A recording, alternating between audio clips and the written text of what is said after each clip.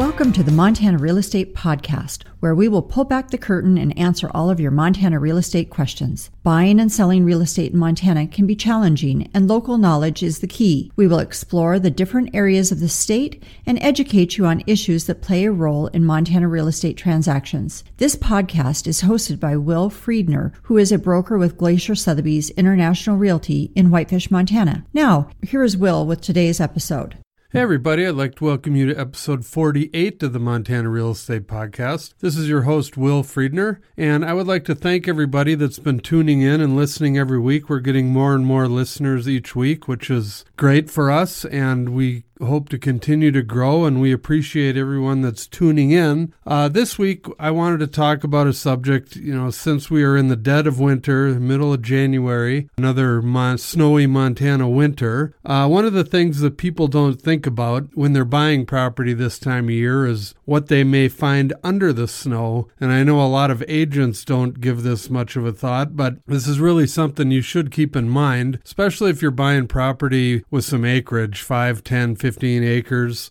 You should really make sure that the property is going to be clean come springtime. So if you're a seller, you really need to be honest with what's out there. If you know that there's some junk piles or some things that are hidden under the snow, nowadays everybody can sue everyone for anything. So it really isn't going to benefit you to keep quiet about it and not say anything. Be honest. Tell the buyers that you'll pay to have it cleaned up in the spring, or you'll come back and do it yourself, whatever it may be. But don't let that be a surprise for the buyers come April or whenever the snow melts, wherever you were at, because it's not going to be good. And yes, they are now the owners of the property, and you can claim that, you didn't have anything to do with it or whatever, but just be honest and it'll save a lot of problems. Now, if you're a buyer, there are a few things you can do if you're not positive, or if you have any suspicions that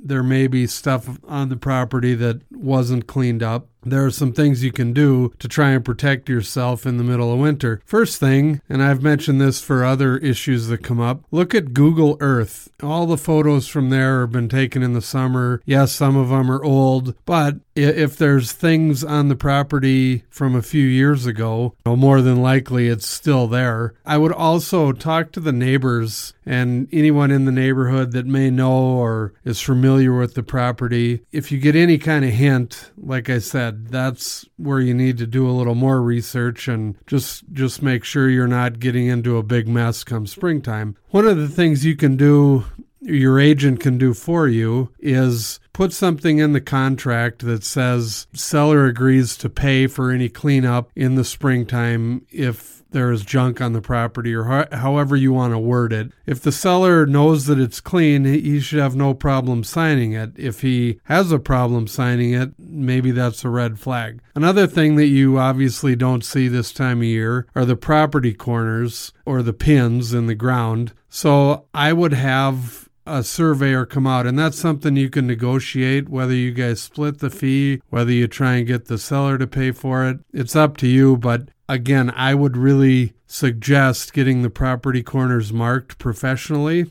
by surveyors so you know exactly what you're buying. And again, come springtime, you're not surprised at where the pins actually are.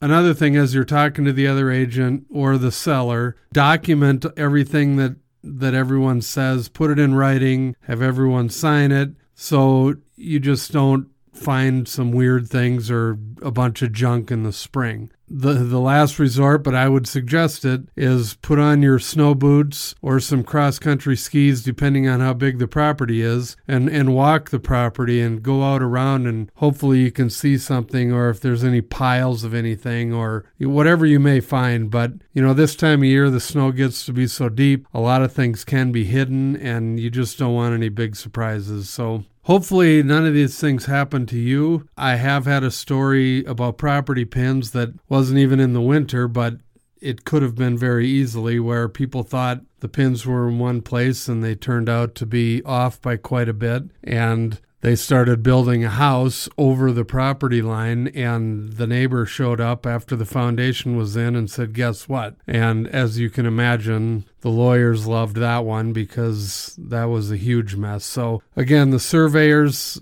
is a great idea. Survey the property on a bigger parcel, and it's just going to save everyone a lot of time. Yes, it costs a few bucks to have done, but there again, it's only going to save you a lot more trouble and money in the future if you know exactly what you're buying now. So anyway, I hope everyone's having a good winter. And if anyone has any questions, feel free to contact us. All of our information is at the end of the program. And check out our YouTube channel and our Facebook groups if you're interested. We would love to have you join. And with that, we will see everybody next week. Well, there you go, ladies and gentlemen. That concludes another episode of the Montana Real Estate Podcast. We hope you enjoyed it and will join us again next week for another episode. If you have any questions or if you would like to know more about this episode, please feel free to contact us at montanarealestatepodcast@gmail.com or visit our website at montanaliferealty.com. If you would like to call us, our number is 406-249-1735. Thank you for listening, and we will see you next week.